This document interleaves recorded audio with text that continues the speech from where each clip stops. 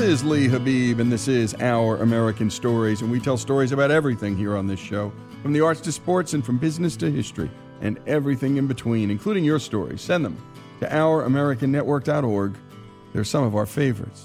And we love telling immigrant stories here on this show. We've told so many. There are too many to mention. And one of our favorites was Horst Schulze's story. And he's the co-founder of the Ritz-Carlton and author of Excellence Wins, a no-nonsense guide to becoming the best in a world of compromise. And we were so blown away by the story and got such great feedback that we all wanted to hear more from Horst, because he had so much wisdom to confer through his storytelling.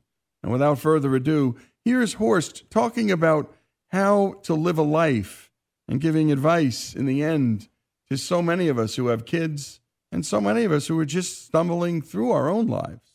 Take it away, Horst. The key I try to give young people, I try to give my children and so on. You define yourself. If you know, forgive me, anybody who does it, but let me tell you, if you, as a young man, spike your hair and color them green and look like a bum, you're defining yourself as a bum, period. And, forgive me, but that's a fact. You define yourself, and it's up to you what you define. I'm not telling you what you have to do, but understand, you define yourself every moment. I tell the story about the bank there in the book. This was a traumatic moment. If you really think about it, and it's a true story, by the way. I lived in Chicago, and I knew the bank very well. They advertised. I've never been in a bank, but in the meantime, I have started here in Atlanta, and I was invited by that bank, to talk to the 300 manager, I never forget it, about customer service, customer satisfaction, service. Got there the day before. Again, I knew them well. They advertised service all the time. But the day before, I thought, gee, I've never been in that bank. Tomorrow, somebody is bound to say, have you been in our bank? And I better be able to say yes. So I went to that bank. Now, walking into this, and outside the building already, magnificent, stately, and you walk in, I mean, marble floor, marble pillars. You can feel the money all around you. It is very impressive, very wow. And all the way over there, a long counter, the tellers, and in front of the maze. So I walk into the maze. Now, what is service? We have to establish here what is service. It starts with welcome, complying to the wishes, and farewell. That's service. Welcome, comply, farewell. What's the expectation of the customer when they come buy anything? We must understand that. You or I or anybody has the same subconscious expectation no matter what you buy. If it is legal service or a bottle of water or a car or radio, you have the same subconscious expectations. You want no defect. You want your product to be right. You want timeliness. You don't want to wait for your bottle of water. You want it when you want it. And you want the people who give it to you to be nice to you. Those are the three things that are, so if I know as a business, this is what people expect from me, I build processes to deliver it. So I'm in the maze, not long, I'm timeliness now. I'm number one. I look left, and somebody on the right screams, next! That was the first step of service. I come to her teller, was a woman. By the way, men are usually worse in service. Was a lady. As I reached her teller, she looks down, finishes some transaction for 1 second or two. I see her face. I don't know her. She doesn't know me. But when she looked up, it was very clear that she hated me. And she said, yes. Yes. I said, just want to change $50. She actually sighed. And she said, 10, 20, 45, 50, next. And I look at my product. My change is a product. No defect. The timeliness was good, but the individual service was non-existent. What could she have done? She could have said, the next gentleman, please. Come to tell her, welcome, sir, how may I help you? just want to change $50. That's my pleasure. 10, 20, 45, 50. Have a wonderful day. Bang. What happened to me? I was dissatisfied. I was a terrorist. The number 2 treatment, I would have been satisfied. It was fine. It wouldn't have cost her more. It wouldn't have done any harm. It would have been so easy. Or there could have been a third way of serving me. She could have said, the next gentleman, please. When I come to her teller, ideally, she would have called me, welcome, Mr. Schulze. No, in this case, she wouldn't know my name. I understand that. But that is the ideal service, personalized. Welcome, Mr. Schulze. How may I help you? Just want to change $50. Ideally, she would have said 10, 20, 45. And here are 5 coins. Because I know you collect coins. Individualized to me. Now that is great service. Then I would have moved immediately to a level of trust and loyalty. But what did she do? She did the first thing that I explained. She said next, and she treated me as if she was angry that I was there. So what did I do? For the next 15 years, I used them for an example as lousy service. What happened here? She defined the bank. She defined her fellow workers. That can't happen. You can't let that happen in an organization. That one employee defines you. And I didn't say Susie mistreated me. I said that bank is a poor bank. So well said. And this goes for everything, whether you're representing your family, your company, your country. It matters how you present yourself. And it takes such a little bit more effort. But it's so different. It differentiates you from everyone else when you go that extra. Forget yard. I think what Horst is saying is go the extra mile. Heck, you're there anyway. Next. I also hate no problem. I ask somebody for something and they say, no problem. Oh, I'm sorry. I didn't know it was a problem. Never a thank you. Rarely eye contact. It's just remarkable. And that's spending $6 on a coffee for my little girl. No problem. Horst Schulze. His story, so many stories this man has, and his book, Excellence Wins, a no-nonsense guide to becoming the best in a world of compromise. These stories here on Our American Story.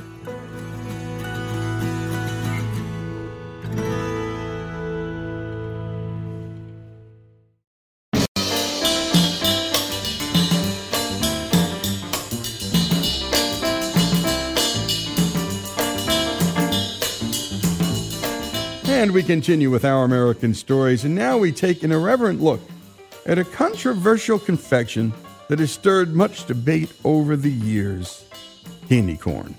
Here's Our American Stories staff with a story. Hello, this is Alex Cortez, and before we do this, I just want to say that I think candy corn is pretty pitiful.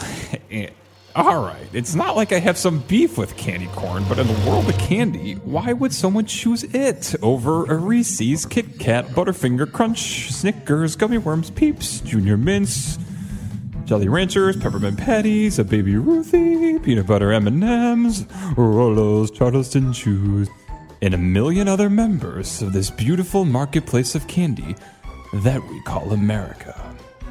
I gotta say though, candy corn is a pretty unique candy, and I do like having one single piece during Halloween. Am I a hypocrite? Perhaps.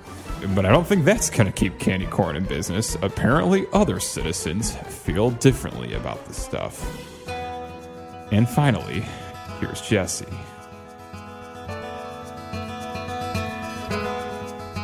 According to a recent survey of over 30,000 Americans, candy corn was listed as the worst candy on the planet, somewhere between circus peanuts and Necco wafers.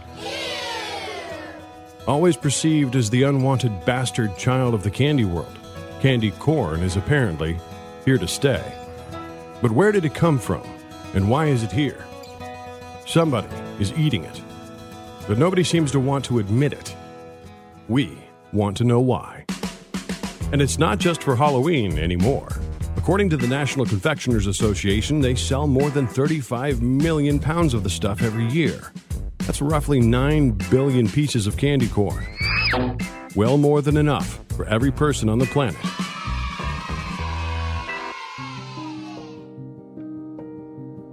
Sometime around 1880, when wax was a popular ingredient in children's candy, a man named George Renninger, an employee at the Wonderly Candy Company of Philadelphia, came up with the idea. Oh, hello.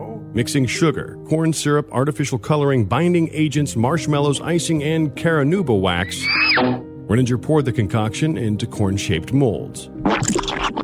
Caranuba wax gives candy corn that waxy texture and shine. It's also the main ingredient in surfboard wax.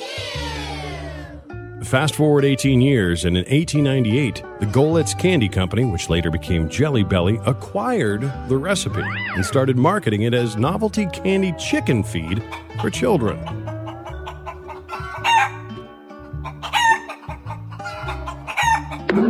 You see, before World War I, Americans didn't really eat a lot of corn because it hadn't been introduced into our diet until it was used to feed soldiers.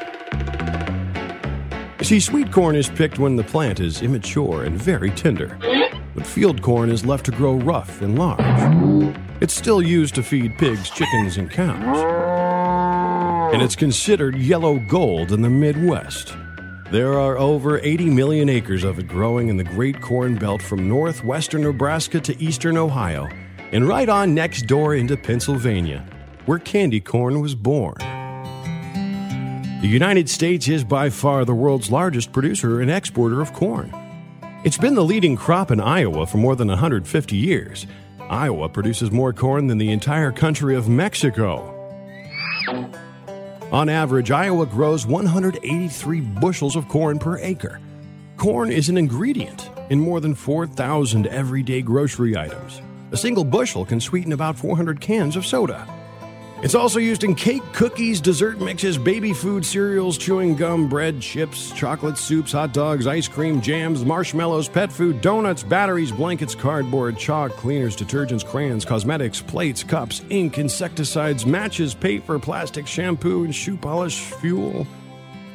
It's no wonder then that we have a candy corn, a tribute to the humble kernel that has so much to offer. There's even a National Candy Corn Day on October 30th. You can find candy corn cocktail recipes. How about some candy corn pajamas or underwear? There's even a candy corn spring-loaded launcher that can send pieces of candy corn across the street.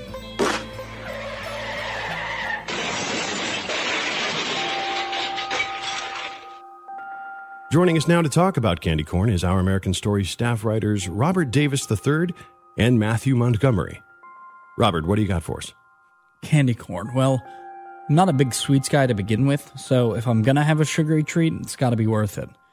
It's not that candy corn is bad, per se. It's just next to an eclair or cannoli, some Moose Tracks ice cream.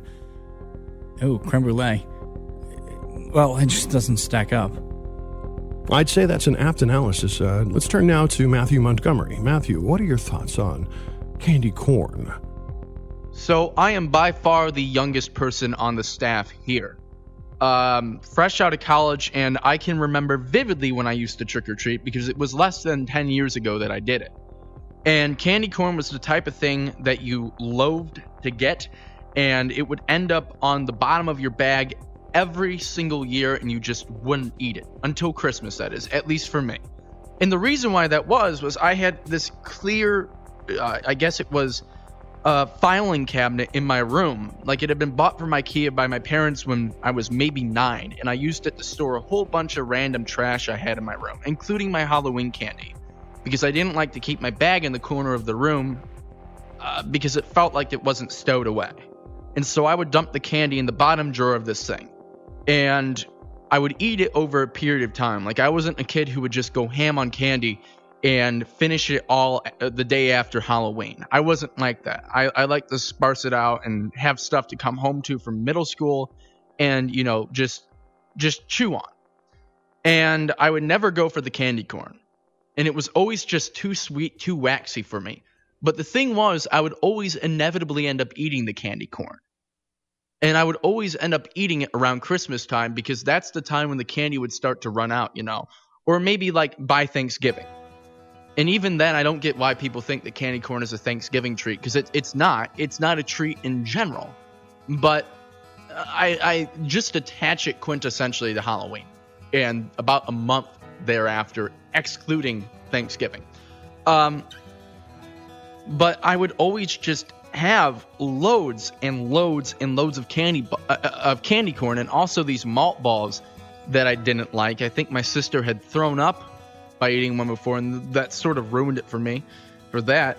But unfortunately, I never had any negative experience connected with candy corn not to eat it, other than out of necessity. Like, you wanted sugar when you were young, and you would do anything to get it. And I think I even went into the kitchen and got butter at one point and dipped it in my mom's sugar vat and ate that. So, candy corn was a bit of a necessity. It was like, I don't know what the soldiers eat on the battlefield. I forgot the exact name for it. But it was like that for a 12-year-old. And if I ever have kids, I'm going to ban them from eating candy corn. It is borderline child abuse. I'd rather my kid just down sugar in the kitchen than eat candy corn. It is something I will never want to put my kids through. And they should also ban it in schools. It is a weapon of mass destruction against the young minds in America. Young, impressionable minds. And for some godforsaken reason, some of these kids, they end up liking it. And I don't get why they do. It's just weird. Candy corn is atrociously terrible. Terrible. Matthew Montgomery, ladies and gentlemen. I'd also like to thank Robert Davis III for his commentary as well. Well, you heard it here first, ladies and gentlemen. While we couldn't quite find anyone in the studio who would admit to actually eating candy corn, we all know someone out there is eating it. At least 35 million pounds every year. Let's hope somebody's eating it. What else could they be doing with it? Let us know what you think about candy corn. Record your thoughts and commentary on a smartphone or a computer and send it to us. You can find our email address at ouramericanstories.com. For Our American Stories, I'm Jesse Edwards. Well, thanks to the whole team. We've learned so much. Actually, maybe a little too much about some of you. And a confession here. Here's the reason, folks, and I really get into the weeds on how we make this show. But this story started because I came in one morning in our story session, and I had gone out with my little girl, and we were at the candy aisle, and I said, I grabbed candy corn. And my daughter looked at me like I'd sprung a second head. She goes, you're eating candy corn? I said, I like candy corn. She said, you're crazy. And so I came in and said, we should do a story on the history of candy corn. Why not? And thanks, Jesse. Thanks, the whole team. We'd love to hear your thoughts on all kinds of irreverent things. We don't do opinions here on this show about anything that separates people. But I do think that periodically we can hear the opinions of the staff on something like candy corn. Again, send your opinions, your stories about candy or anything else. But anyone doing trick-or-treating, remember it, knows that that candy corn person who didn't give you the Snickers bar or didn't give you the Milky Way was just giving you filler and feed. And so when you're out there filling up kids' pails, give them a little candy corn, but hit up a Snickers bar or something else of substance too. A little bit of levity here. Our American Stories, the story of candy corn, a true American concoction, here on Our American Stories.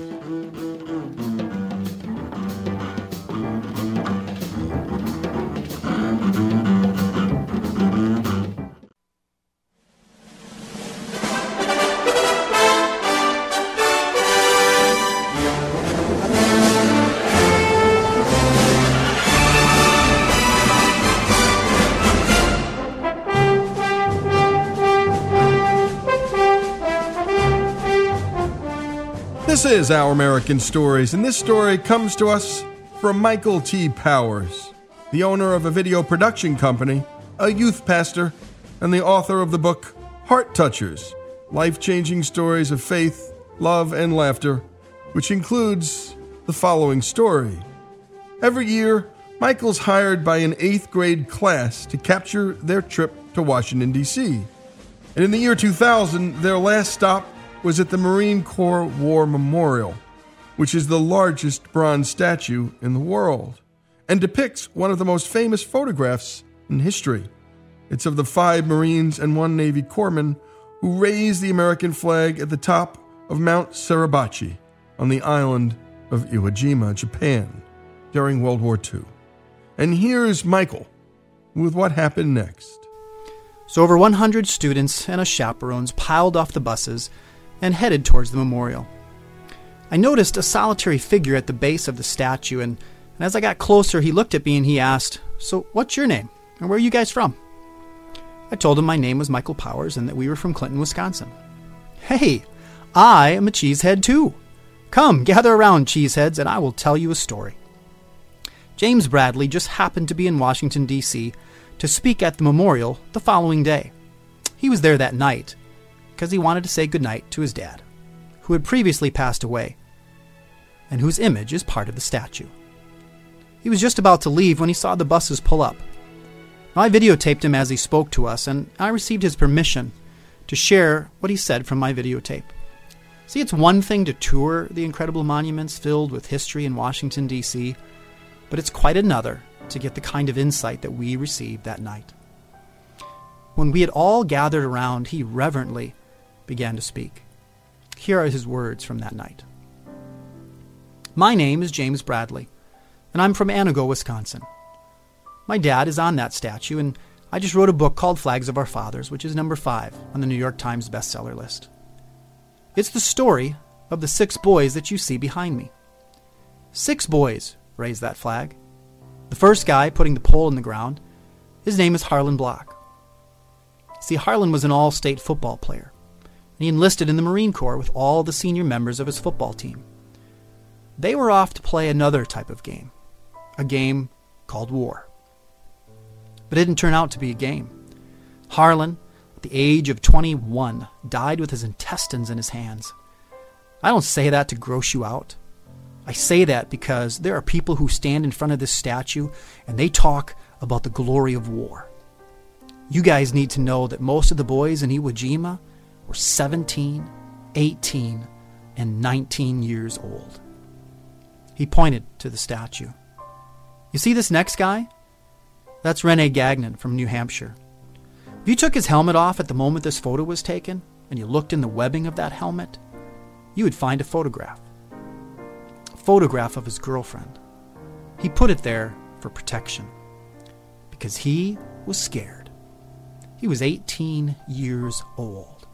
Boys won the Battle of Iwo Jima. Boys, not old men. The next guy here, the third guy in this tableau, was Sergeant Mike Strank. Mike is my hero. In fact, he was the hero of all these guys. They called him the old man because he was so old. He was already 24. When Mike would motivate his boys in training camp, he didn't say, "Let's go kill the enemy," or "Let's go die for our country." He knew he was talking to boys. Instead, he would say, "You guys do what I say, and I will get you home to your mothers." The last guy on this side of the statue is Ira Hayes, a Pima Indian from Arizona. Ira Hayes walked off of Iwo Jima. He went into the White House with my dad. President Truman told him, "Son, you're a hero." He told reporters later, "How can I feel like a hero when 250 of my buddies hit the island with me and only 27 of us walked off alive?" So think about this. You take your class at school, maybe 250 of you, spending a year together, having fun, doing everything together. And then all 250 of you hit the beach, but only 27 of your classmates walk off alive. That was Ira Hayes. He had images of horror in his mind. Ira Hayes died dead drunk, face down at the age of 32, 10 years after this picture was taken. The next guy, as we go around the statue, is Franklin Sousley from Hilltop, Kentucky, a fun-loving hillbilly boy. His best friend, who's now 70 years old, he told me, "Yeah, we took 2 cows up on the porch of the Hilltop General Store, and then we strung wire across the stairs so that those cows couldn't get down. And then we fed them Epsom salts. Man, those cows, they crapped all night." Yeah, he was a fun-loving hillbilly boy. But Franklin died on Iwo Jima at the age of 19. And when the telegram came to tell his mother that he was dead, It went to the Hilltop General Store. And a barefoot boy ran that telegram up to his mother's farm, and the neighbors, they could hear her scream all night and into that next morning. And the neighbors lived a quarter of a mile away. The next guy, as we continue to go around the statue, is my dad, John Bradley from Anago, Wisconsin, where I was raised. My dad lived until 1994, but he would never give interviews. When Walter Cronkite's producers or the New York Times would call, we were trained as little kids to say, "No, I'm sorry, sir. My dad's not here. He's in Canada fishing. No, there's no phone there, sir. No, we don't know when he's coming back." My dad never fished or even went to Canada. Usually he was sitting right there at the table, eating his Campbell's soup, but we had to tell the press that he was out fishing. He didn't want to talk to the press. You see, my dad didn't see himself as a hero. Everyone thinks these guys are heroes because they're in a photo and a monument. My dad knew better. He was a medic. John Bradley from Wisconsin was a caregiver. In Iwo Jima, he probably held over 200 boys as they died, and when boys died in Iwo Jima, they writhed and they screamed in pain. When I was a little boy, my third grade teacher told me that my dad was a hero. When I went home and told my dad that, he looked at me and he said, "I want you always to remember that the heroes of Iwo Jima are the guys who did not come back. Did not come back." So that's the story about 6 nice young boys. 3 died on Iwo Jima and 3 came back as national heroes. Overall, 7,000 boys died on Iwo Jima in the worst battle in the history of the Marine Corps. My voice is giving out, and so I will end here. Thank you all for your time. We were stunned. Suddenly, the monument wasn't just a big old piece of metal with a flag sticking out of the top. It came to life before our eyes with the heartfelt words of a son who did indeed have a father who was a hero. Maybe not a hero in his own eyes, but a hero nonetheless. And thank you for that reading, Michael. And boy, the class, what a lucky class to bump into James Bradley and hear that story, bringing life to his statue, real life. James Bradley's book, Flags of Our Fathers, well, it became a fantastic hit for Clint Eastwood, by the same name, of course. Imagine those numbers. 250 boys hit the beaches. 27 survive. It's unimaginable. And we don't just bring you these stories on Memorial Day or Veterans Day. They come to you year-round because you need to hear them. We all need to hear them.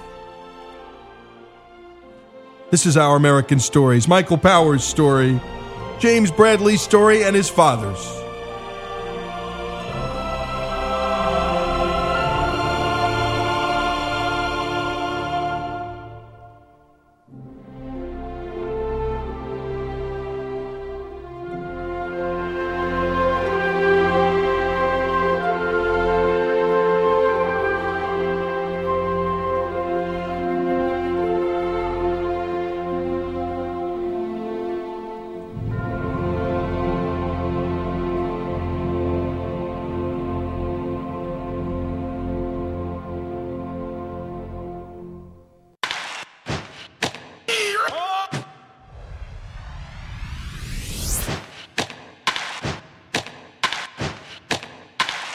This is Our American Stories, and we tell stories about everything here on this show. Our next story comes to us from a man who is simply known as the History Guy.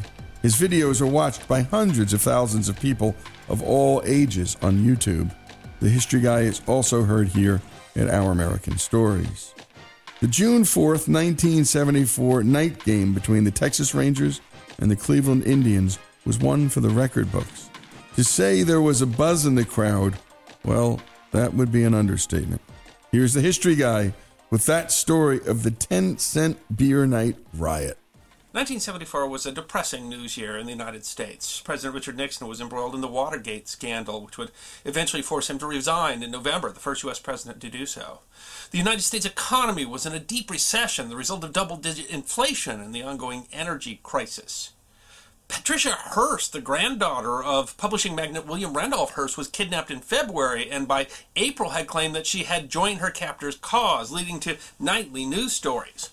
And on June 4th, in the event that perhaps best defined the trying times of the day, beer was too cheap in Cleveland, Ohio. It is history that deserves to be remembered. It was Tuesday, June 4th, and the Texas Rangers were playing a night game at Cleveland Stadium, the first of a 3-game series. Cleveland Municipal Stadium, the first sports venue in the United States built entirely with public financing, opened in 1931. It was one of the first multi-purpose stadiums and had been home to the Cleveland Indians since its opening, and to the Cleveland Browns, originally with the All-American Football Conference and then with the National Football League since 1946. When configured for baseball, the stadium seated 74,400 fans, making it the largest in professional baseball in 1974. But Cleveland was a struggling city. Noted for its river pollution, the Cuyahoga River through the city was famous for literally catching fire. One such fire in 1969 had caught the attention of the nation via Time magazine, prompting the creation of the Environmental Protection Agency. The Cleveland area had been a flashpoint for anti-Vietnam War sentiment after shootings by the National Guard at nearby Kent State University in 1970. The city was in financial difficulty. Crime was on the rise. In 1962, there had been 59 murders in Cleveland.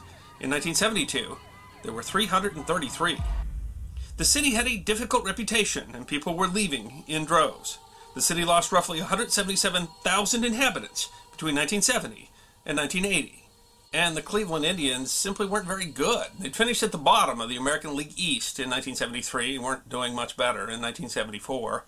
Commentator Paul Jackson of ESPN said of them, "The 74 Indians were a smorgasbord of mediocre and forgettable talent, playing in an open-air mausoleum." It had become difficult to fill the massive 74,400-seat stadium. On May 13th, a mere 4,234 had showed up on a chilly night for a game against Boston. On average, 85% of the stadium's tickets went unsold. But the game against Texas on the muggy night, June 4th, attracted a respectable 25,134 crowd, twice what was expected. The reason? Cheap beer. The club was running a promotion, 12 fluid-ounce cups of Stroh's 3.2% beer for just 10 cents each. There was a limit of 6 beers per purchase, but no limit on the number of purchases made during the game. The promotion wasn't new. Several teams in the league, including Texas, had done the promotion. Cleveland had done its first such promotion in 1971, when the beer was only 5 cents. Bud Tucker, a columnist for the Independent Press Telegram of Long Beach, California, quipped, "As a Frenchman is inspired by fine wine, or a Russian by classic vodka, so does a Clevelander react to 10-cent beer." The late Tim Russert, known for being the longtime moderator of the show Meet the Press, was 24 at the time and attended the game. In a statement that perhaps defined much of the crowd that night, he said, "I had $2 in my pocket. You do the math." Perhaps there was more going on that night than cheap beer. It was particularly hot and muggy. The June date caught the college-age crowd just as they were coming home for summer, and as Anthony Castrovance of MLB.com noted in 2014, it was a full moon that night. In fact, witnesses note that much of the crowd seemed to have not waited for the cheap beer, and many seemed to have arrived already drunk or high. And for some reason, they also showed up with their pockets stuffed with firecrackers. The crowd started throwing them before the game even started, and they continued throughout. The rowdiness may have had something to do with the team's last meeting a week earlier, on May 29th in Arlington, which had had a bench-emptying brawl during the 8th inning of what would be a Rangers 3-0 victory. Rangers fans had thrown beer and food at the Indians team as they were returning to the dugout. The Indians were furious. Catcher Dave Duncan had to be restrained to keep him from going into the stands to brawl with the crowd. Indian second baseman Jay Brohammer, who had been at the bottom of the pile, promised revenge. Rangers manager Billy Martin added to the fuel. After the game, a Cleveland reporter asked him if he was afraid of fans retaliating in Cleveland. He responded, "Nah, they don't have enough fans to worry about." Cleveland media kept the city riled over the course of the next week. On the morning of the 4th, several newspapers ran a story recalling the May 29 fight and noting, "Hopefully, the battling will be strictly in the form of baseball." The Newark Advocate of Newark, Ohio ran the story under the headline, "Rangers and Indians to resume base brawling." Brohammer was quoted as saying that he had cooled down and wasn't looking for a fight. Instead, he hoped to get revenge by winning all 3 games of the upcoming series. The Cleveland fans, on the other hand, might have been making plans of their own. Texas quickly took the lead in the second inning after a home run by outfielder Tom Grieve. But a buzz was in the air, or rather, in the crowd. At the end of the second inning, a woman hopped the fence, ran over to the Indians' on-deck circle, ripped off her shirt, baring her breast to the raucous approval of the crowd, and then tried to kiss the umpire. Amazingly, it wasn't the weirdest thing that would happen that night, nor the only act of exhibitionism. The fun was not all good-natured. Not only was the crowd throwing firecrackers and keeping the grounds crew busy throwing garbage onto the field, but when Rangers pitcher Fergie Jenkins got hit in the stomach with a line drive, the crowd started chanting, "Hit him again!" Meanwhile, the beer kept flowing. Unable to keep up, the vendors reportedly gave up trying to check IDs and started filling up whatever container was handed to them. This has been a night of blatant stupidity. 19-year-old fan Terry Yurkic recalled, "I had a big Dog and Suds mug, maybe 32 ounces. Looked like a mini keg." Another witness said that as the crowd, which he described as notably younger and longer-haired than usual, grew progressively more drunk, there was some antics every half inning or so. Young fans ran onto the field and dodged security. When Grieve hit a second home run in the fourth, extending the Rangers' lead to 5-1, a naked man ran onto the field and slid into second base. Now there's another group of morons running around in the outfield. In the fifth inning, a father-son team jumped onto the field and booed the crowd. Another streaker ran across the field carrying his clothes with him, but still wearing his left sock. As he approached the fence, he threw his clothes over, planning his escape. The crowd could see what he could not. A Cleveland police officer was on the other side of the fence, catching both the clothes and the, offender. The game had to be halted in the sixth, as the crowd was throwing firecrackers into the bullpen. Umpire Nestor Shilak cleared the bullpen, but was trying to let play continue. Fans were no longer just throwing beer and firecrackers, but also rocks, batteries, and any part of the stadium that wasn't bolted down. A group of fans started trying to tug the padding off the left field wall, drawing the grounds crew away from picking up the growing pile of trash that was landing on the field. Despite the antics, the game continued, and Cleveland managed to tie the game at 5-all in the bottom of the ninth, with 2 out and the winning run on second. But then 19-year-old Terry Yurkic, the fan with the Dogs and Suds mug, decided that he wanted a souvenir. It was not a good decision. He jumped the fence, ran up behind Texas outfielder Jeff Burroughs, and grabbed his hat. There's some controversy regarding what happened next. According to Yurkic, Burroughs kicked him. But because of the slope of the diamond from the Rangers' dugout, all Billy Martin could see was Burroughs' legs, and it looked like he'd been knocked down. More fans were climbing onto the field, and Martin thought, Jeff was out there all by himself. I saw knives and other things. We just couldn't let our teammate get beat up. He ordered his team onto the field, carrying bats to protect Burroughs. It was not a good decision. Seeing the Rangers leave the dugout sparked the already riled and inebriated mob. Fans stormed the field, greatly outnumbering the players. Now it's a full-scale riot. There has to be 200 people and more coming on the field. Martin recalled, "Now I know how the people of the Alamo felt." The crowd was carrying knives, chains, clubs made from stadium seats. Stadium security was overwhelmed, although it's hard to see what they could have done in any case, and no one had considered asking for a greater police presence. Seeing the melee and Rangers players being injured, Aspromonte ordered the Indians onto the field. Hargrove has got some kid on the ground, and he is really administering a beating. That fella came up and hit him from behind is what happened. The two teams, who have been fighting each other so recently, made common cause against the mob.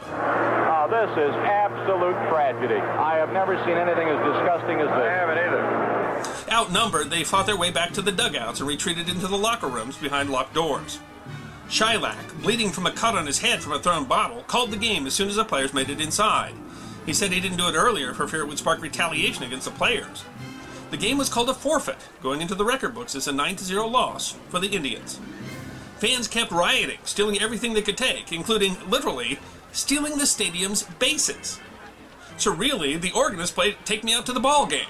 Director of Stadium Operations Dan Zerbe ordered the lights shut off, and the Cleveland police arrived and restored order. They turned the lights out. Everybody's gone except for 15 teenagers standing on top of the Rangers' dugout, chanting for the Rangers to come out and fight. And so I went up there and asked them, what are you want trying to prove? Because the Rangers are gone. So some kid behind another one reaches out and punches me right in the jaw.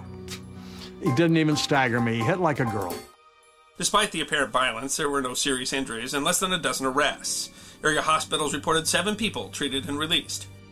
10-cent beer night perhaps summed up, well, a dismal decade for Cleveland and their baseball team. The prospects for both would eventually improve, but not really until the 1990s. And you've been listening to the history guy tell, well, just a great American story. Not a good one, but boy, a great one. And my goodness, I love what Tim Russert, the former host of Meet the Press, said. He was 24. He was there, a big sports fan, a big Buffalo sports fan. He said, I had $2 in my pocket. You do the math. I did do the math. That's at least 20 beers. And even for someone who can hold it down, trouble lurks. A great American story, a great sports story, and in the end, a little bit of the American character revealed, and perhaps not the most beautiful part, but a funny part. The story of the 10-cent beer night riot in Cleveland, here on Our American Stories.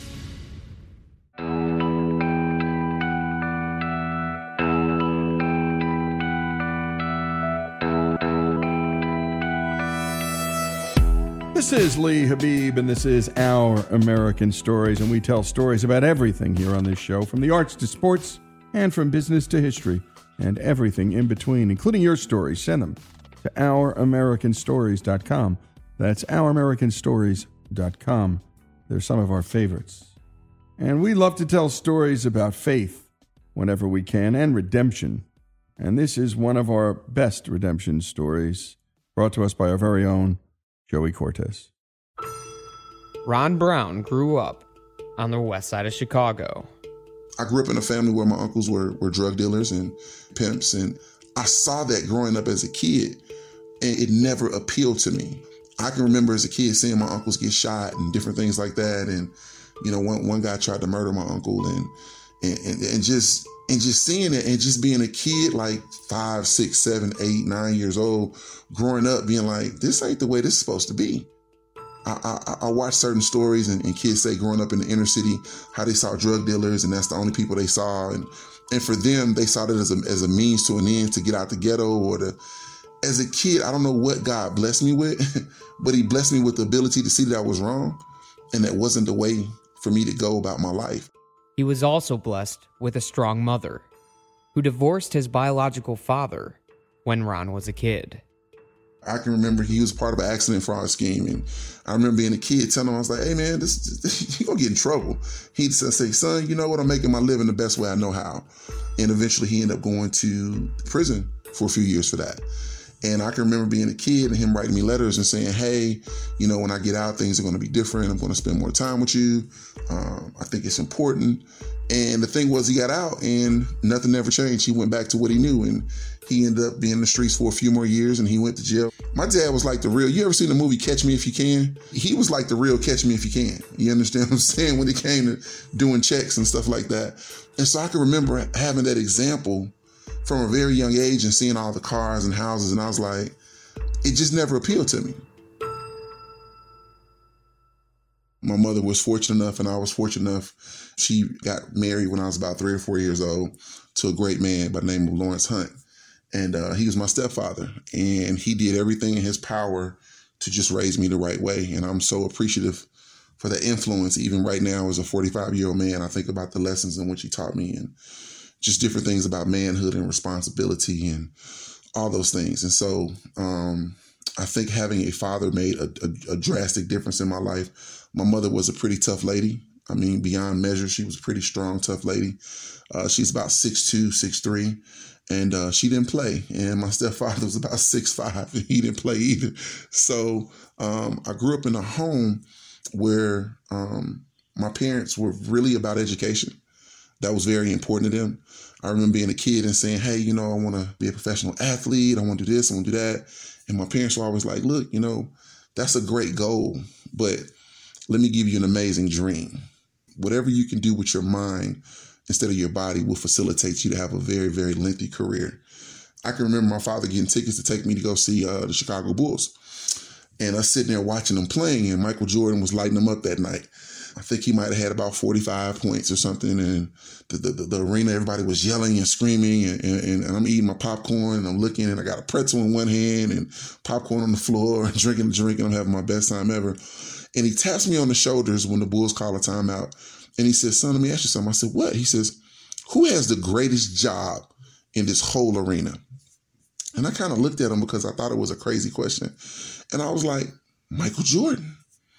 Michael Jordan has the greatest job. Everybody's yelling for him. Everybody's screaming for him. And he tapped me on the shoulder and he said, you see that box up there with those guys walking around eating those hot dogs? And I said, yeah. He says, they have the best job in the building. They're the ones who pay Michael Jordan. And so even though people may not be screaming for him, they're the reason why all this is going on. So I want you to learn the big picture approach to life. And so that just really kind of got me thinking in life. They say, you know what? Mike's going to retire one day, but the Bulls are still going to be here. Mike's going to have an injury one day. But guess what? The Bulls are still going to be here. And he's like, that's what I'm getting. I want you to learn about life. Being the guy that's still there as transitions continue to happen through life. And that lesson really, really stayed with me all through life. You know, it was a big lesson for me. My father, I'm going to tell you something. It wasn't a good experience with him growing up. But those bad experiences with him made me, I think today, a much better father. So he would say, hey, I'm going to pick you up. You know, so get dressed. We're going to hang out for the day. And so my mother would say, hey, look, don't make this kid promises and you not show up. And I can remember one particular time getting dressed up. I mean, I had on my pants and my shirt and my tie and sitting it out the window. And I paged him and said, hey, I paged him. He called me. I said, hey, I'm ready. He says, okay, I'll be there in a little while. And I can remember sitting in the window, dressed up and looking out the window and waiting on my father to come and waiting on him to come until the point that I fell asleep. And my stepfather picking me up and putting me to bed and taking my shoes off. And I kind of woke up as he was picking me up. I said, did he come? And he said, no, he didn't come. He says, but you know what? I'm here. And I always remember that memory, you know. And so for me, anything with my children, I don't care if it's a basketball game. I don't care if it's a football game. If I tell them I'm coming, I'm coming. And so through the years, I never hated my father because he was my father, but I didn't understand. And so with that, I was able to find out how he grew up. That, you know, his father one day said he was going out to the store to go get a pack of cigarettes. And he asked him and his brother, what did he want? And they said they wanted some candy. He said, okay, I'll be back. His father never came back. And he may have been like 5 or 6. He never saw his father again. And so at that point, I kind of realized that my father didn't know how to be a father because he never had that example. So I grew up with those things. And I'll tell you something, of course they shape you, but I didn't let them break me. And I think some of these situations in our lives, they break us and they turn us into broken people. And so from that moment on in my life, as I went up, I had a great stepfather. I was just very determined that I would never do that to my kids. And so no child of mine can say, hey, I sat there on the doorstep and waited for my dad to come and he didn't come. And that's important to me. And you're listening to Ron Brown and his real dad, his biological dad. Well, he was a character right out of Catch Me If You Can. Just a black version, passing checks, living a bad life, making bad choices. He grew up, though, in a home that was all about education. His stepdad that really loved him right. He said, those bad experiences with my biological father made me a better father. And I never hated my father. I didn't understand him until I learned about how he grew up. His father's father, when he was 5 or 6 years old, went to the corner store and never came back. When we come back, more of Ron Brown's story here on Our American Story.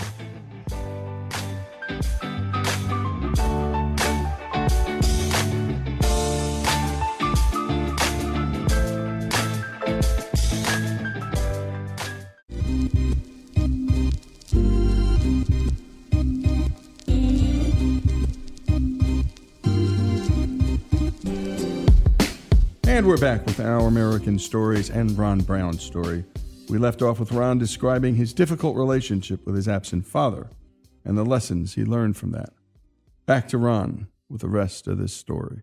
The funny story about it is that he came to my high school graduation at Holy Trinity, and he made a big deal about it, and he told me he was so proud of me for graduating high school. And I think I saw him a little bit over that summer, and I never saw him again.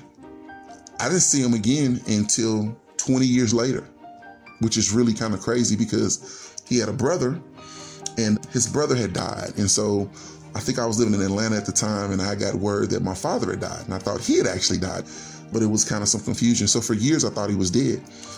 A few summers after that, my wife sent some information in for us to be on the Family Feud. And so we become contestants on the Family Feud. with Steve Harvey, and they tape it up in Atlanta, and we go ahead and we have this show, and we lose by one question. And we were like, man, we came all the way up here, we had a good time, but it would have been nice if we would have won. And so this is where I think about how everything happens for a reason. Well, fast forward years later, because after you do a Family Feud episode, they keep playing the episode over and over and over and over and over again. And so it stays in rotation for years. And so I had just started law school, and I was making a trek from Atlanta to Birmingham 3 nights a week for school. And it was one particular night I was leaving criminal law class, and I get a phone call from a number I had never seen before. And I was like, who's this calling me this late? It's about, 8:30, 9 o'clock at night. And I answered the phone, and it's just something about your parents' voice. You never forget it. And even though I hadn't heard my father's voice for 20 plus years, the phone rings and I answer it, and he says, hello, son. And at that moment, I just broke down and cried. I had to pull over to the side of the road of Highway 20. And I was like, Dad? And he was like, son, I've been looking for you. And I was like, I've been looking for you. I was like, how did you get my number? And it was an array of emotions, and I was crying, and he was crying. And he said, I went and did some time, and, I lost track of you when I got out, and I didn't know where you were. He said, I always knew you. You always said you wanted to be in business. You wanted to be a businessman. And I looked and looked. And he says, I'm going to tell you something. I actually was sitting down with my girlfriend the other night. We were watching Family Feud. He says, I never watched Family Feud. It's her favorite show. And it came to you, and you said your name. And he said, that's my son. And she said, that's not yours. He's like, no, that's my son. That's who I've been looking for. That's my son. He's like, she didn't believe me. He says, well, what he did was he listened to my mother-in-law, Dawn White. When you do the Family Feud, they ask you, what do you do and where do you live and all that. And so at that moment in time, she was a senior VP for Coca-Cola. And she said that. And so his girlfriend and him called Coca-Cola. They got in contact with her, and she did some vetting. I didn't even know this was going on, but she did some vetting and to make sure who he said he was. And then they called my wife, and they went on a 3-way. And my wife was like, we thought you were dead. And he's like, no, that's my brother. And so on and so on. And they gave him my number, and we talked, and I just cried like a baby. And we talked for about an hour. And I just told him, you know what, despite everything in the world, I still love you, and you're my father. You're the reason why I'm here. And that was very important to me because I lost my mother back when I was 27 years old. So him and I kind of reconnected when I was probably like around 38 years old. And so that was a powerful moment for me because as a man, even though I had a wife and children, I had loving cousins, and I have one uncle that exists, you still feel a level of loneliness because my parents, I felt that both my parents were gone, and I would always ask myself, well, who buries me? If something happens to me, and of course you have a wife and, like I said, children, but you think about that. And there was a kind of a loneliness in me because of not having closure, I guess, with him. But due to the fact that he was still alive, we went ahead and put our relationship back together that night. I actually ended up flying to go see him 2 days later, and I spent my birthday with him. But I can give you an irony of that, though. My wife had our second son, Jackson. And so she said, what do you want to name him? And we got some names. I said, we're going to name him Jackson. I said, but his middle name is going to be Owen. And so my wife was very surprised. She was like, why would you name him Owen? Your father and you guys didn't have the best relationship. Why would you name him Owen? I said, you know what? Despite us not having the greatest relationship, I still love my father, and I wanted him to be better. And at that time in his life, maybe he couldn't be. I said, but you know what? I forgive him for everything that's happened in my life. I just forgive him, and I can't hold on to it. And I said, Jackson Owen Brown, he'll make that name good. This kid will never go to the penitentiary. This kid will do something great with his life, and will have his grandfather's name. And so my wife thought that was very powerful. And she said, okay, his name will be Jackson Owen Brown. Well, the irony of that is that my son was born around that time, like about 2 weeks before my father came back in my life. So I don't know if people think about life and letting things go and getting right with God or getting right with who you are as an individual.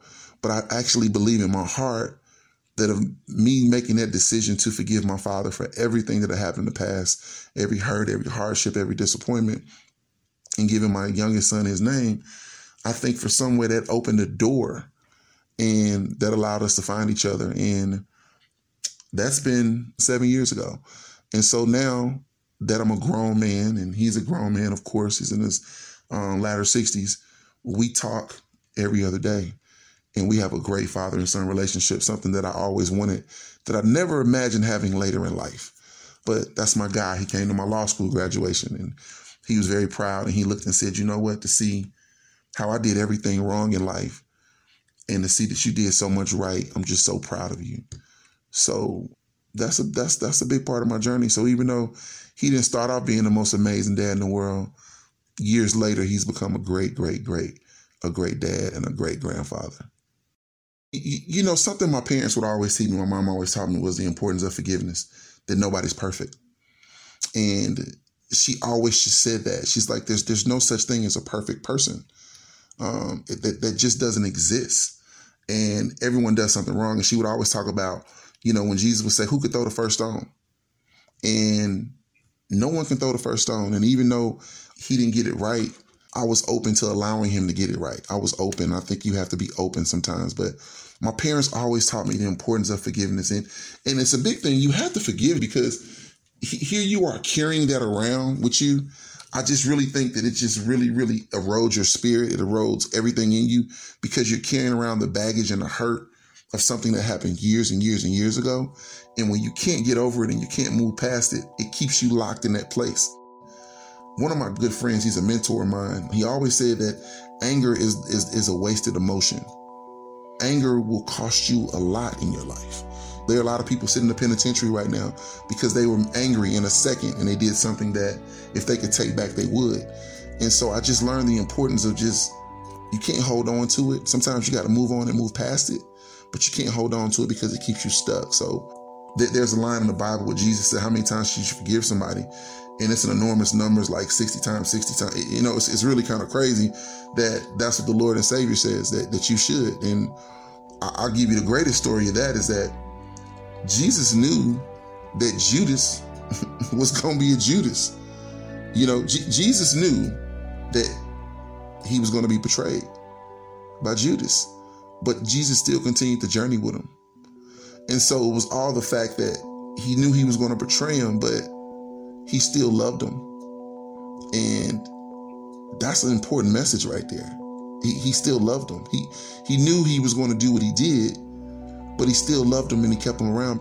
If you read the Bible, you know, there was points where, you know, they kind of felt that he was stealing, but Jesus was so in love with the man and the relationship that didn't even matter. And that's pretty tough in this day and age for someone to still love someone, even though that's the way it is. But you know what?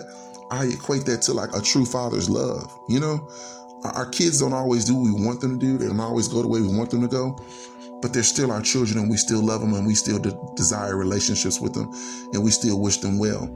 And I think that's how God looks at us on the throne, even though we get up in the morning and maybe we have great intentions and some people have bad intentions, but they go out here and they do things, but he's still in love with you. He's still in love with who you are. And the door is always open for you to come back. There's nothing you've done that's been too enormous that God can't forgive. And I think that's the most powerful thing about the Christian faith is that the door is always open for you. And I'm nowhere near Jesus Christ. I'm nowhere near God, but I've learned the importance of keeping the door open because people can change. People can change. What a message from Ron Brown. And when faith is a part of people's lives, we put it right out there. And his forgiveness, which came straight from his faith, well, it opened a door. And my goodness, what a door it opened. He was able to give his father the opportunity to be the dad he wasn't. And he said, now my dad, who didn't start off as a good father, is now a great father and a great grandfather.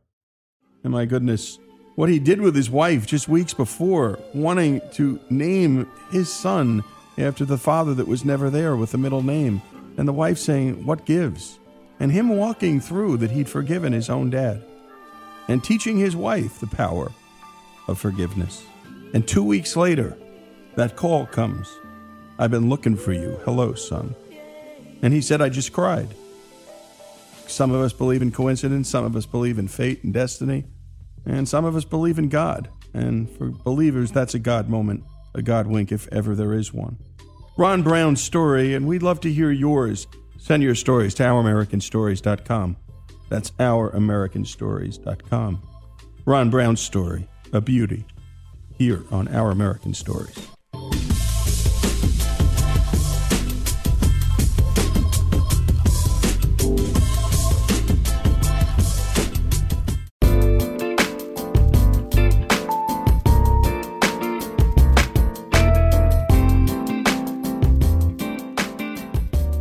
This is Our American Stories, and now a story from our own Monty Montgomery and Tim Harwood of Waterloo, Iowa's News Talk 1540 KXEL AM, one of our affiliates.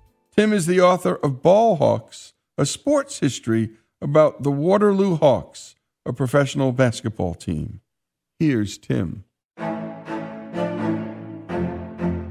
During the era just after World War II, Waterloo had around 70,000 people, give or take. Waterloo is an industrial city. It's in the middle of the Farm Belt, but it was the first place where John Deere tractors were ever built. So a big manufacturing base that might have been more reminiscent of a Rust Belt city in Ohio or Indiana or Michigan.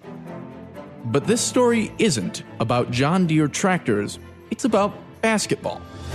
Waterloo Hawks basketball. The Hawks of the late 1940s and into the first years of the 1950s were unique because they were, of course, the only major league level team that Iowa has ever had, going beyond Waterloo. It's a unique circumstance for the entire state, and Waterloo was in the right place at the right time. But to understand why Waterloo ever had a professional basketball team, we have to go back. Back to the Great Depression. During the Depression era, the best professional basketball players in the United States played for barnstorming teams. They'd travel around the country. They wouldn't have a set schedule. They'd pick up games as they could find them. And for the real stars of the era, they could make a very good living. In fact, a better living doing that than they could trying to play for one team that might play 2 or 3 games a week. By the latter years of the Depression, into the mid to late 1930s, there was a major league that formed. It was called the National Basketball League eventually. And the name is something of a misnomer if you think of sports that are in the National Basketball Association or the National Football League or the big major leagues that we have today, because the game took root in places like Fort Wayne, Indiana, and Oshkosh, Wisconsin. And there were a variety of reasons for that. They had industrial bases. Many of the teams of that era were owned by companies. And so the players who took those opportunities not only, in many cases, played basketball, but also worked for the company that might have owned the team or for another large business in the community. The National Basketball League was the preeminent league, though, through World War II.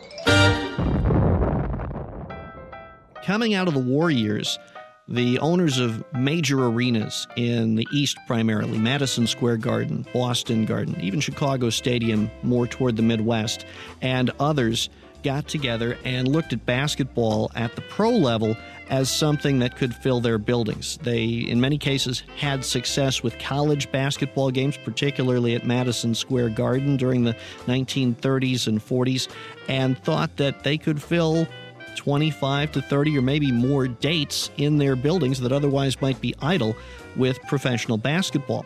They formed their own league, the Basketball Association of America, and for a few years post-World War II, the National Basketball League, the Basketball Association of America competed against each other. And the level of competition rose. It became challenging to try to get prestige. It became challenging to try to attract top players. There were bidding wars for players in some cases, and that got expensive because there wasn't nearly the money in professional basketball in the 1940s that there is today.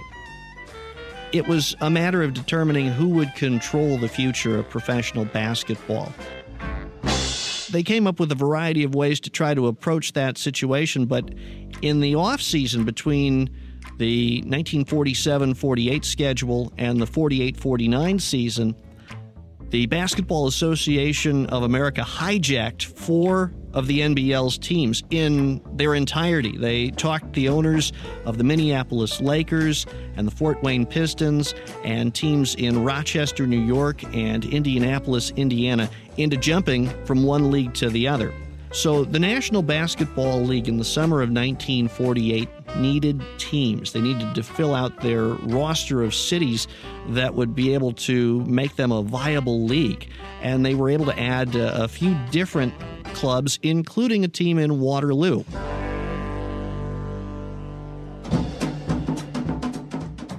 The Hawks came into being because they had all the right elements in place. They had a hippodrome building on the National Cattle Congress Fairgrounds that could seat 7,000 to 8,000 people. They had a basketball floor that was in place that was brand new. And they had a reputation already for supporting sports teams. They also were in a very fortunate circumstance because a local who had moved on and become a wrestling promoter primarily in Des Moines had come into possession of the team's roster that had played in Toledo. The franchise rights had gone to a former boxer and boxing promoter, wrestling promoter named Pinky George. Pinky had been a fighter in the 1920s and ultimately had managed to make a career as a promoter through the Great Depression. He actually managed a couple of boxers who would fight Joe Louis during their careers as they made their way up to the top of the boxing world and have a chance at the legendary champion of the era. He had originally intended to bring professional basketball to Des Moines, but the details just didn't come together. There wasn't the kind of support that he was hoping to have. It was challenging to find a venue to put the team in. And so because he was familiar with Waterloo, after having grown up right next door in Cedar Falls, he decided that he'd put the Hawks in the Hippodrome. And there was a lot of enthusiasm for that immediately from Waterloo fans who always, I think, felt like the city had a lot to offer. They felt like they had big shoulders for a small city, I think would be a fair way to describe it. And so when they had this opportunity, they jumped at it. But the situation was still untenable between the two leagues. The Basketball Association of America hadn't extinguished the NBL. The National Basketball League was still hanging on. And with bidding wars for players, with the efforts that both entities were having to put forth to try to claim that they were the preeminent league, it finally became inevitable. And you can tell from the acronyms that the two leagues used, the NBL and the BAA would come together, they'd merge and become the NBA. They lost several teams in the process, but Waterloo was determined, the community and its leaders were determined that they were going to keep a team in the city and have a chance to play against opponents from New York and Boston and Philadelphia and all of the places that you really do think of as major league destinations then and now. Waterloo had its place as they saw it, as the people of the time saw it, in Major League Basketball. You know, they had players who were All-Americans. They had visiting teams coming in that had stars that people knew from their years in college and who had gone on into professional basketball. They had players from the World War II era who had served during the war prior to returning to college and then ultimately becoming professional basketball players. And you've been listening to Tim Harwood of Waterloo, Iowa's News Talk 1540 KXCL AM, one of our affiliates. And we love these stories coming from our affiliates. Send them to ouramericannetwork.org. And this is a story of a league we all now know and the maturation of professional sports. And hearing about these two leagues finally, in the end, the NBL and the BAA merging to form what we all now know as the NBA. And by the way, we had another great story about sports and the maturation of professional sports, and we did a sit-down with the author of the book called Kicks, The Great American Story of Sneakers, and particularly the story of Chuck Taylor, who evangelized basketball like Billy Graham did Christianity in the 1920s, 30s, and 40s, and even into the 50s. And when we come back, more of the story of the Waterloo Hawks, a professional basketball team that no longer exists, but a little piece of American sports history here on Our American Stories.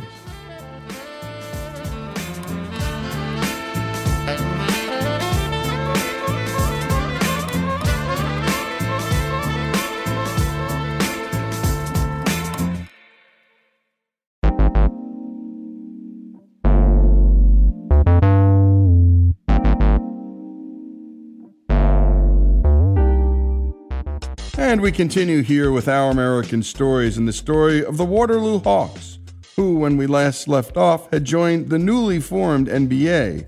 But before we get into the rest of the story, we have to know who the players on the Hawks were. Here again is Tim Harwood.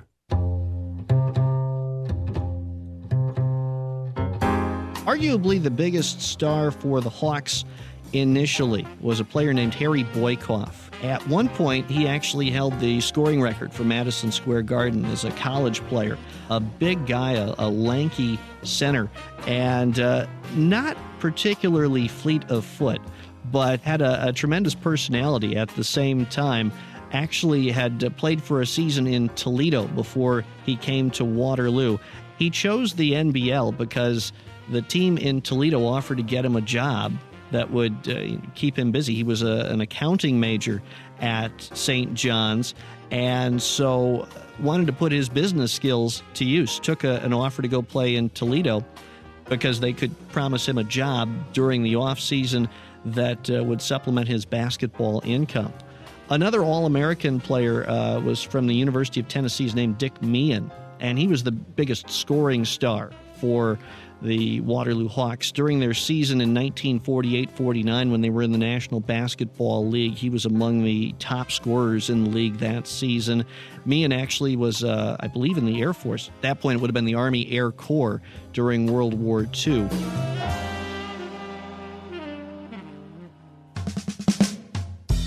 It was quite a bit different in that era. Today we think of athletes, regardless of their sport, training year-round, and it's a full-time job to be an athlete. In that era, the 1940s and into the 1950s, players would arrive at the start of the season, and they'd have a couple of weeks, and that would be when they would be getting in shape. And during the off-season, there wasn't a tremendous amount of training. There weren't a lot of rules regarding what players could do with their time. There were some players, actually, in the era, and you don't see this at the NBA level today that I can think of in any sense, where there were players that in some cases would play professional sports. They might be baseball players in the summertime, play basketball in the winter. So when they would arrive in the fall, they would train for a few weeks. They'd play a few preseason games strung together and dive right into the schedule after that. It's interesting that a lot of players had off-season jobs. Typical average player's contract as a professional basketball athlete in the 40s and 50s might have been in the range of $4,500 a year, $5,000. Some were less, some were more. Although that was a reasonably good amount of money to be making for 6 months, for many players who were college educated, who had aspirations to be executives or to have careers that would be fitting for their college degrees, they were working some other job in the off season on the assumption that they were only going to be professional basketball players for a few years, and they'd have a whole lifetime ahead of them where they would need to earn an income.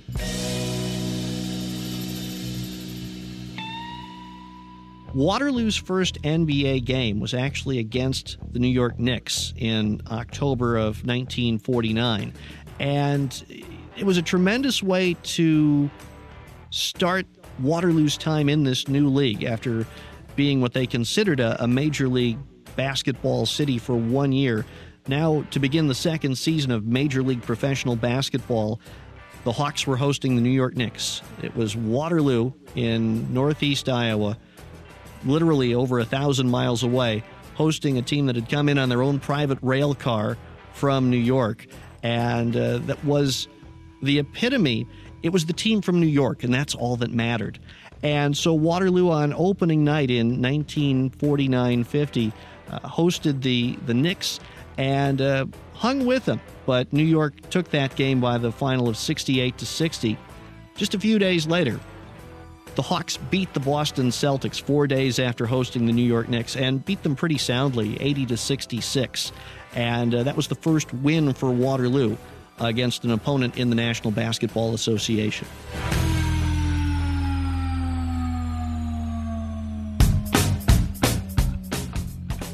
In a lot of ways, that's the highlight of the Hawks' story. But teams like the Knicks and the Philadelphia Warriors, Boston Celtics weren't particularly excited about putting Waterloo Hawks on their marquee.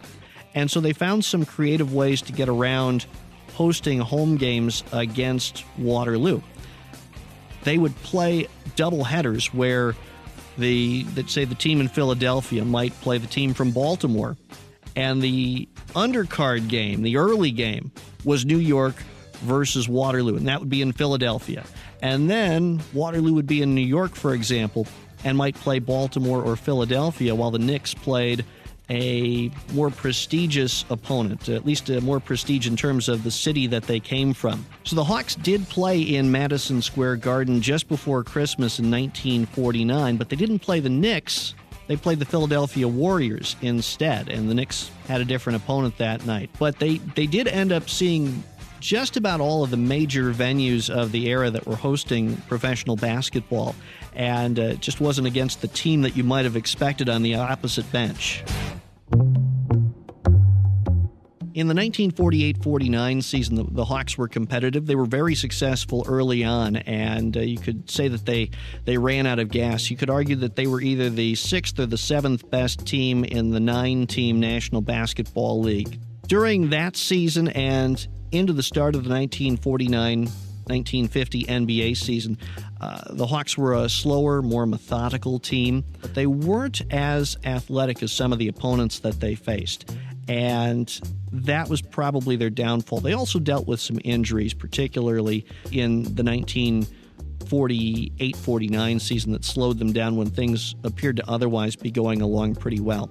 And the Hawks finished near the bottom of their division, 5th out of 6 teams in 1949-50.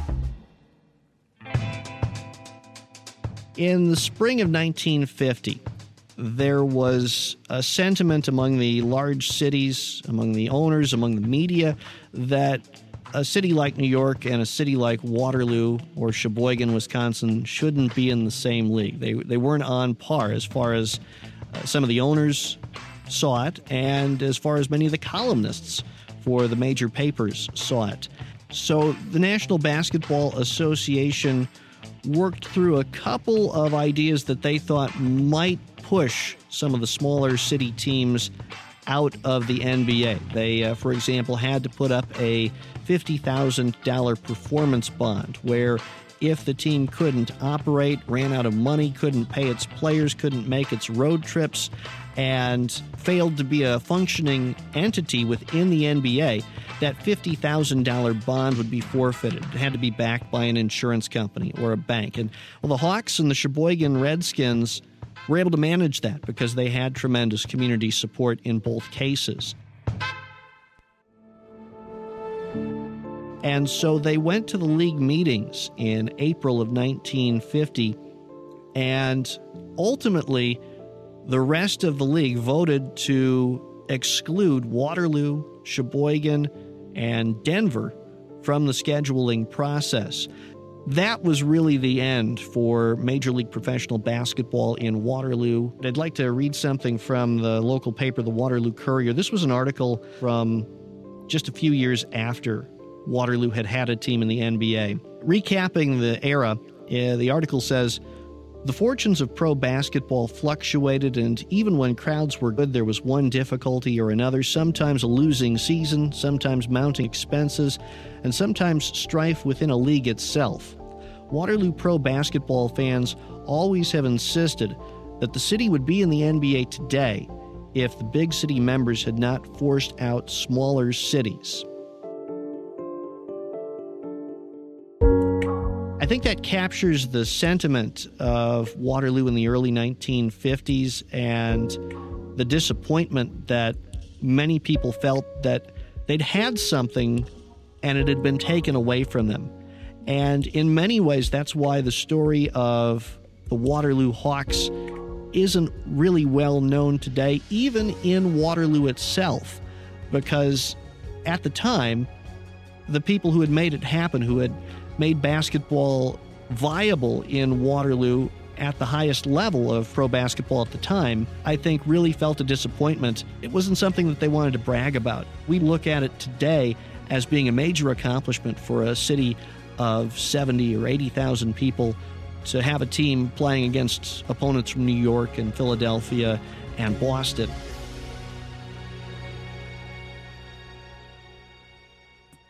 And you've been listening to Tim Harwood of Waterloo, Iowa's News Talk 1540 KXEL-AM, one of our affiliates. Tim is the author of Ball Hawks, a sports history book about the Waterloo Hawks.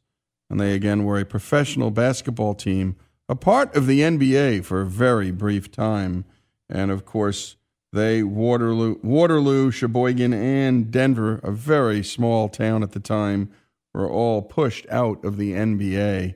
What a story about a time and place that players had part-time jobs, actually almost full-time jobs, 2 jobs. Ball player half the year and accountant or whatever the other half. My dad had played college basketball, was friends with Tommy Heinsohn, who played on the Boston Celtics for half the year and drove trucks. The other half would one day come to coach the Boston Celtics when the league professionalized and changed. And I sometimes wonder about Green Bay, because this small city, well, the NFL kept them, and they have a powerhouse of a team. And a special thanks to Monty Montgomery for producing this piece, Tim Harwood's story of the Waterloo Hawks, here on Our American Stories.